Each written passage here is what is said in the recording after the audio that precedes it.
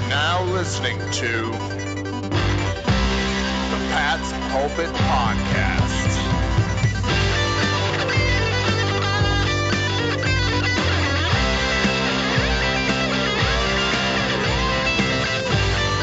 All right.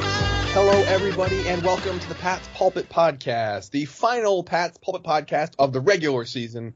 Luckily, unlike last year, still one game to go as the Patriots are in the playoffs. I am Alex Shane, here with you breaking down Pat's Dolphins, the Redux, with my good buddy Rich Hill. Rich Hill, tell me if you've heard this before. The New England Patriots travel down to Miami, play at Sun Life, Hard Rock, whatever their name the stadium is at this particular point in time, crap the bed, lose one they probably should have won. Ever heard of that before? Wait, in this scenario, is there something important on the line here? Because that would definitely be familiar if they went down to Miami and lost with something important on the line. Well, yeah, I mean, the Patriots could have, luckily for the Patriots in retrospect, the Bills beat the Jets, so it didn't really matter as much as it could have. But had the Bills somehow lost to the Jets, they almost did. It wasn't like a blowout until late. The Jets were in it for a long time. But had the Bills lost to the Jets and the Patriots still put up the performance they put up against the Dolphins, that would have hurt a lot more. Not the biggest deal in the world. The Patriots have lost a lot more losing to Miami in years past, but it just seems that all Patriots fans, we're going to have to just pen. We're going to ink a lot at Miami for the foreseeable future, and maybe once every 4 years or so they'll sneak one out down there. But what the hell is it about South Florida and the Patriots that doesn't go well together? Honestly, I have no idea. I mean, first off, we have to acknowledge that head coach Brian Flores no longer is head coach of the Miami Dolphins, and I do honestly think that while that in and of itself is not the cause of the Patriots' issues against the Dolphins, it is fair to say that he didn't help. Flores finished his 3-year tenure with the Dolphins with a 4-2 record against Bill Belichick, which is outstanding, especially when you think of the fact that when he took over the team 3 years ago in 2019, they had literally zero talent. They were projected to go 0-16 at that point in time. That is how bad they were. And so for the fact that Brian Flores was able to coach his team to be this successful against New England, huge testament to him. And honestly, the way that this game played out was exactly what you would expect of someone who has inside information on the Patriots on how to beat them. And so perhaps when they have a new head coach in tow, the Dolphins won't have the same degree of power over the Patriots. But man, something wacky always happens. Seriously, man. 2 quick questions for you while we're talking about Brian Flores. He beat Belichick past 3 times, as you mentioned, 4-2 against him career. About a 500 record as a head coach. I think 23-24, 24-25, something around there. The players seem to love him. They're trending in the right direction. So my 2 questions are, A, why the hell did they fire him? And B, any chance he might come back to New England, kind of a la Josh McDaniels / Matt Patricia? Yeah, I don't know. I mean, I think that Flores should and will get other opportunities to be a head coach elsewhere. I think he immediately became one of the top targets once the Dolphins let him go, which is kind of weird for them. Flores has led them to back-to-back winning seasons, which is something the Dolphins haven't done since, I believe, 03-04. So it's been a long time since they've seen this degree of success. They've outperformed the quality of talent on their roster in every single point, and the only reason he got fired is due to like palace intrigue sort of a thing. The owner and the general manager did not like him. They just were clearly fractured, and as a result, Flores lost. Every single player was shocked, and a lot of them were unhappy with what happens. I mean, because Flores is someone that all of the players love. He had great schemes, and honestly, all of the deficiencies that he had came to basically finding the right offensive coach for the pieces on offense, which in my mind isn't necessarily his fault because he was given just garbage on that offensive line. Sure, they have talent. I think Gesicki is a very talented tight end. They have really good wide receivers in Waddle and Parker. I think Gaskin can be a fun running back. But if you put them behind the worst offensive line in the league, which they have had for 3 years in a row, you're not going to get anything done whatsoever. And that is entirely on the GM. And so if Flores is able to pair himself with a good general manager, and I really think that Monty Ossenfort from the Tennessee Titans, former Patriots front office guy, I think would be a really good pairing with him. I think that whichever team gets Flores will be very happy if they can actually get talent at the offensive line and he can get the quarterback that he actually wanted because Flores wanted Justin Herbert over Tua, and he just never was able to. He just thought Tua was relatively limited as a quarterback, and we've kind of seen that, and Herbert has become an all-pro. So I think Flores has a better eye for talent than the general manager, and there was just a lot of friction, and so he's going to make some other team pretty happy. He's actually set to interview with Chicago already. They're already lining interviews with him. So, yeah, I think he will be a head coach somewhere else. To that end, Rich, you mentioned how if he got a good offensive line and the quarterback he wanted, he could really make some noise as a head coach elsewhere, which implies that Miami's offensive line is terrible, and yet still the Dolphins ran for 195 yards against the Patriots. Yep. Also a broken record repetition by me. The Patriots couldn't really stop the run. We'll talk about the defense in a little bit, so it ultimately isn't on them. The Patriots were down 14-0 literally before I finished my first beer of the day, and that was kind of it. A long, almost an 8-minute drive. Tua went 7 for 7. The Patriots are really good or really bad, depending how you look at it, on just stinking for the first offensive drive of their opponent and then kind of figuring them out and tightening up. And then Mac went, 3 plays, pick 6, and that was kind of it. This offense clearly cannot play from behind. They're notoriously slow to start. I still think they can hang with any team in the NFL, but they are as Jekyll and Hyde can get, and I'll be very interested to see how they bounce back from this going into the playoffs against the Bills because they have to start fast. They can't do this themselves. Mac Jones is still a rookie. He's not bent to just have the game on his shoulder the entire time. They're not built that way, and it really showed on Sunday. Oh, totally. Absolutely. This is not a team that can mount that type of a comeback because they don't have those home run threats. And I think that's been the issue. I think Kendrick Bourne has been their most reliable home run threat as a receiver. And even then, they only gave him 4 targets on the day. And so they were never able to really get into that rhythm where they could stress this Dolphins defense that also, by the way, boasts a pair of all-pro cornerbacks. So that is not a team that you're really going to get home run passes against. You need to lead long, grinding drives. And they just weren't willing to commit to the run. I think that was one of the issues. Obviously, Damien Harris suffered another injury, wasn't able to play. Stevenson had a head injury, so he was missing for the latter part of the first half, but he returned after halftime. So this was a team that when they were willing to run the ball, they were fine. They just decided they wanted to pass it. I mean, that pick 6 came on a 3rd and 1, I think, where they were throwing to Jacoby Myers, which makes no sense to me. It makes no sense. When you talk about whatever the weirdness is down in Miami, it always seems to be the Patriots overthinking a lot of things. Because yes, Brian Flores did a great job with the Dolphins, but they had 4 successful drives. They had 3 3-and-outs, and I think you see that they opened up the game. First 2 drives of the first half, first 2 drives of the second half, they got a touchdown and then a field goal and then nothing. And then they got a touchdown, a field goal, and then nothing.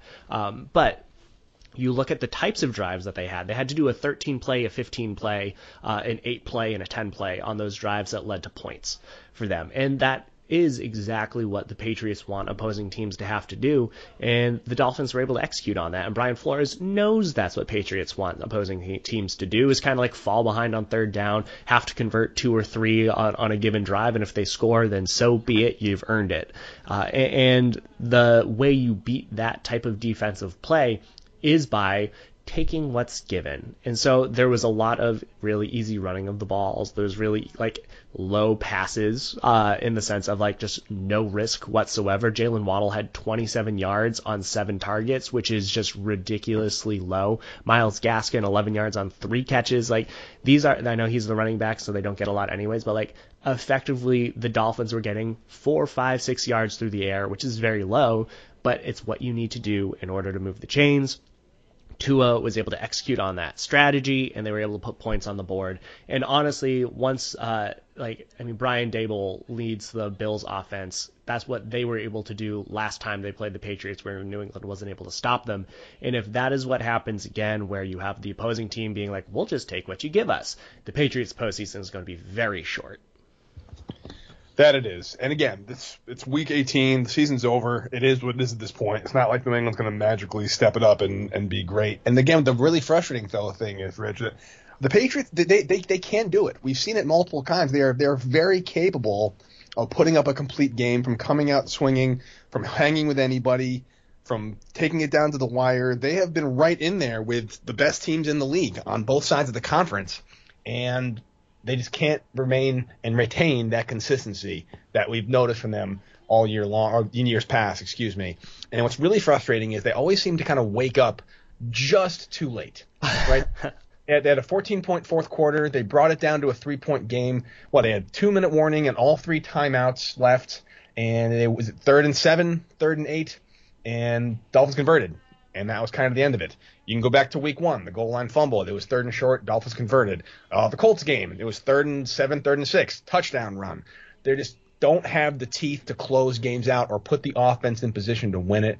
And it's frustrating, but I guess when you have 20 years of Brady needing a drive, getting a drive, the defense getting a stop, and Brady coming back and winning, it becomes kind of expected. It's easy to forget that other teams are paid to make plays as well.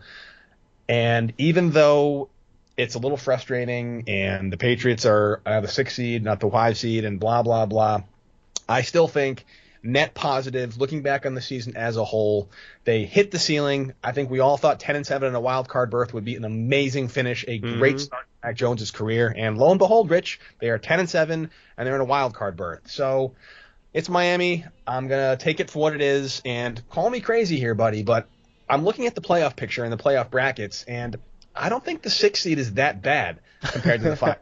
I really don't. I think if I had to pick 6 seed or 5 seed, depending on like the road to the playoffs, anything can happen, obviously, but I think I'd rather play the Bills and then go to Tennessee than play the Bengals and go to Kansas City. That's just me.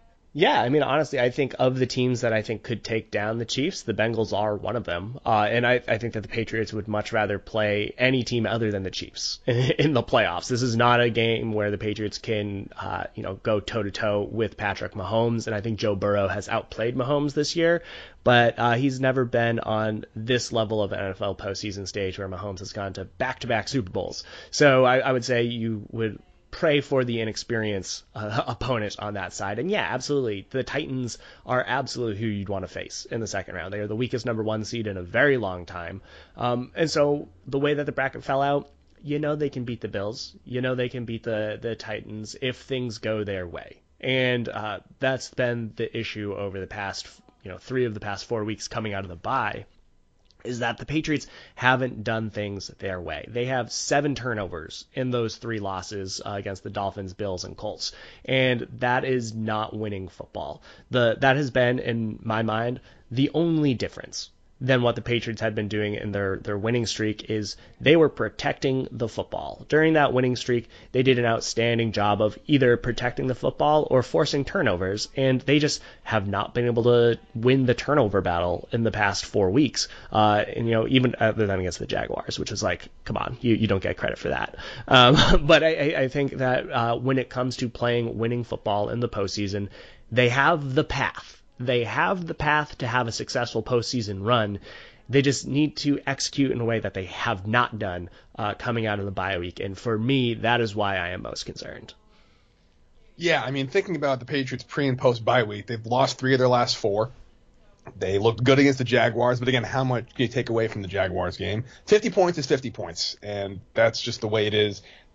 If they'd beaten the Jaguars like 20-10 or something like that, maybe there would be a little more concern. So they are capable, and it is. You're right, man. You can always, almost every loss, with the exception of maybe the Saints game. I feel like the Saints game was just kind of like an anomaly, and the Saints were just better all around. The Pats were never quite in it, but every other loss, every other of the 6 losses this season, you can point to like 1 or 2 plays that could have gone the other way, and the Patriots, are they're not going to go 16-1 or 17-1, whatever it is, but Devin McCourty dropped an easy gimme pick. That never happens. You had that fumble on the exchange when David Andrews had an equipment, like his helmet wasn't fitting right or he's tying his shoe, so they had to move the center over, and that was a fumble.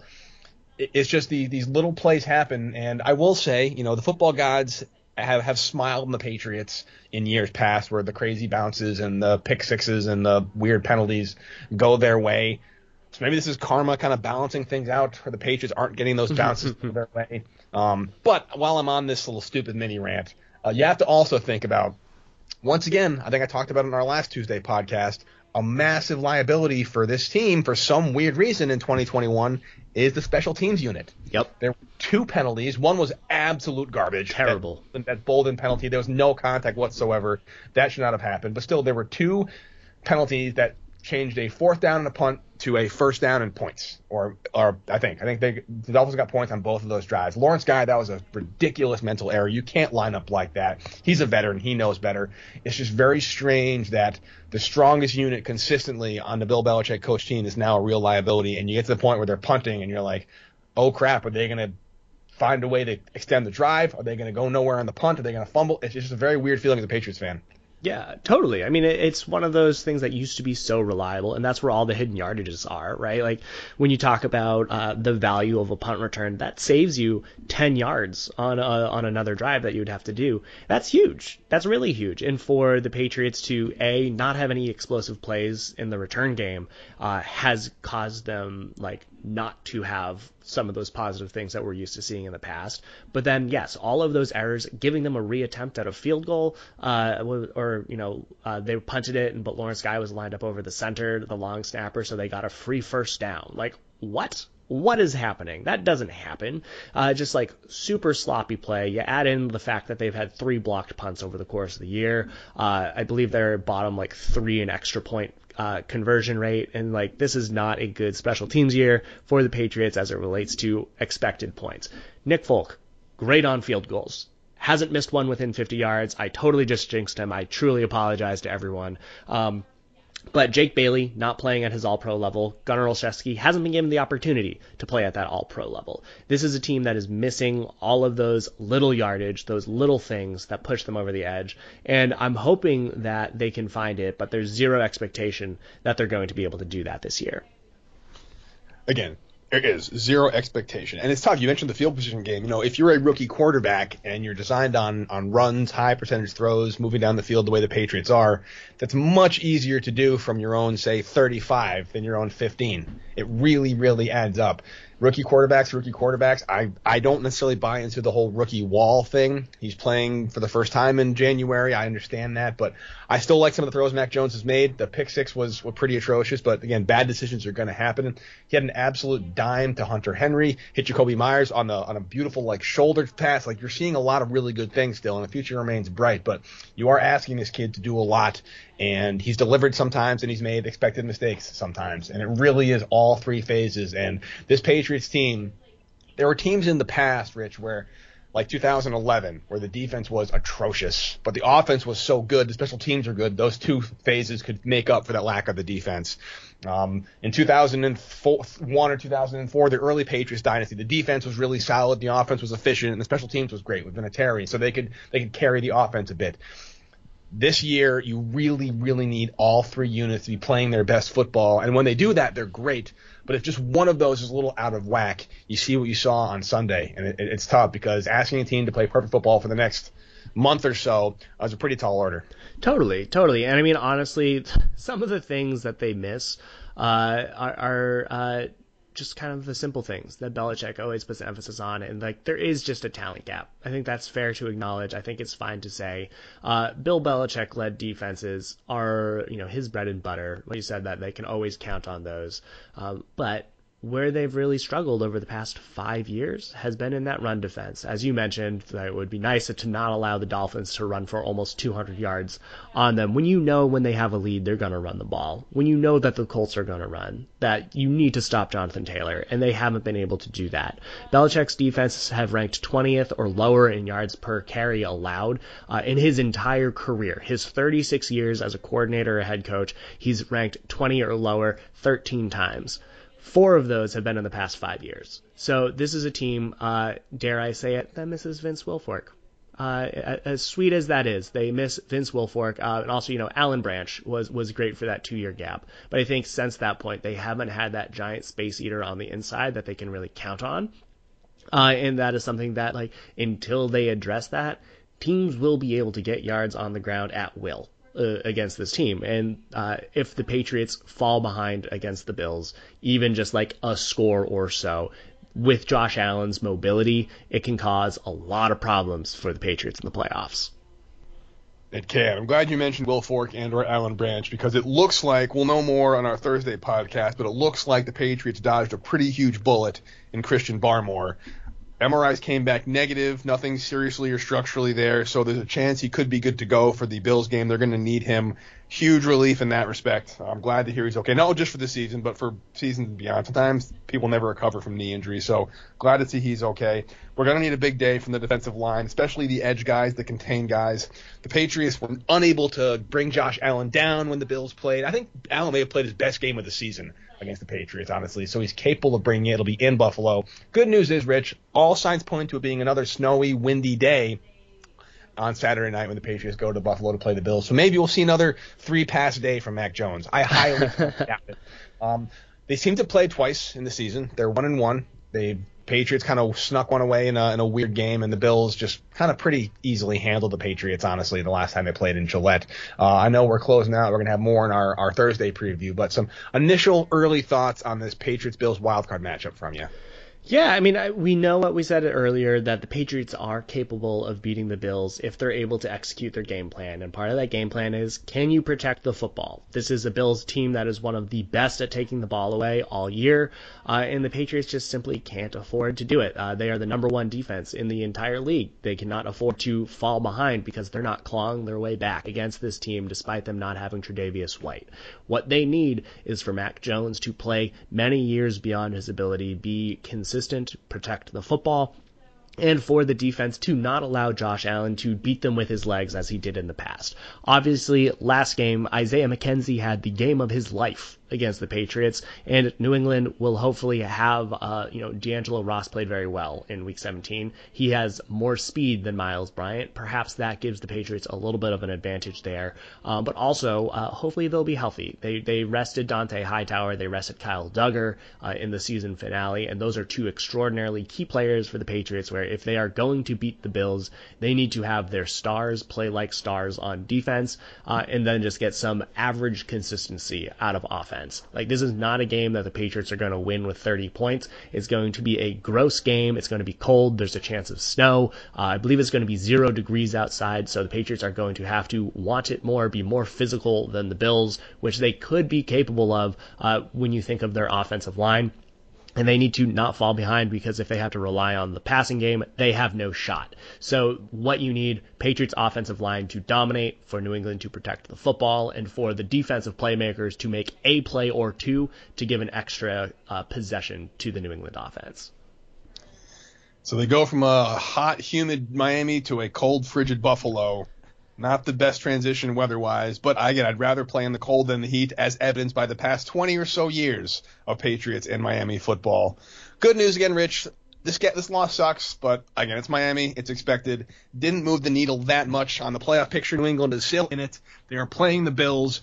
It should be a good one. I'm excited for it. I don't know if you anything you want to add about as we close out the regular season, but I don't know about you, man. This has been one of the most enjoyable regular seasons I've watched in a very, very long time. The expectations were good. They weren't high. They weren't low. I just wanted to see what develops. We're thinking long-term here, multi-year rebuild.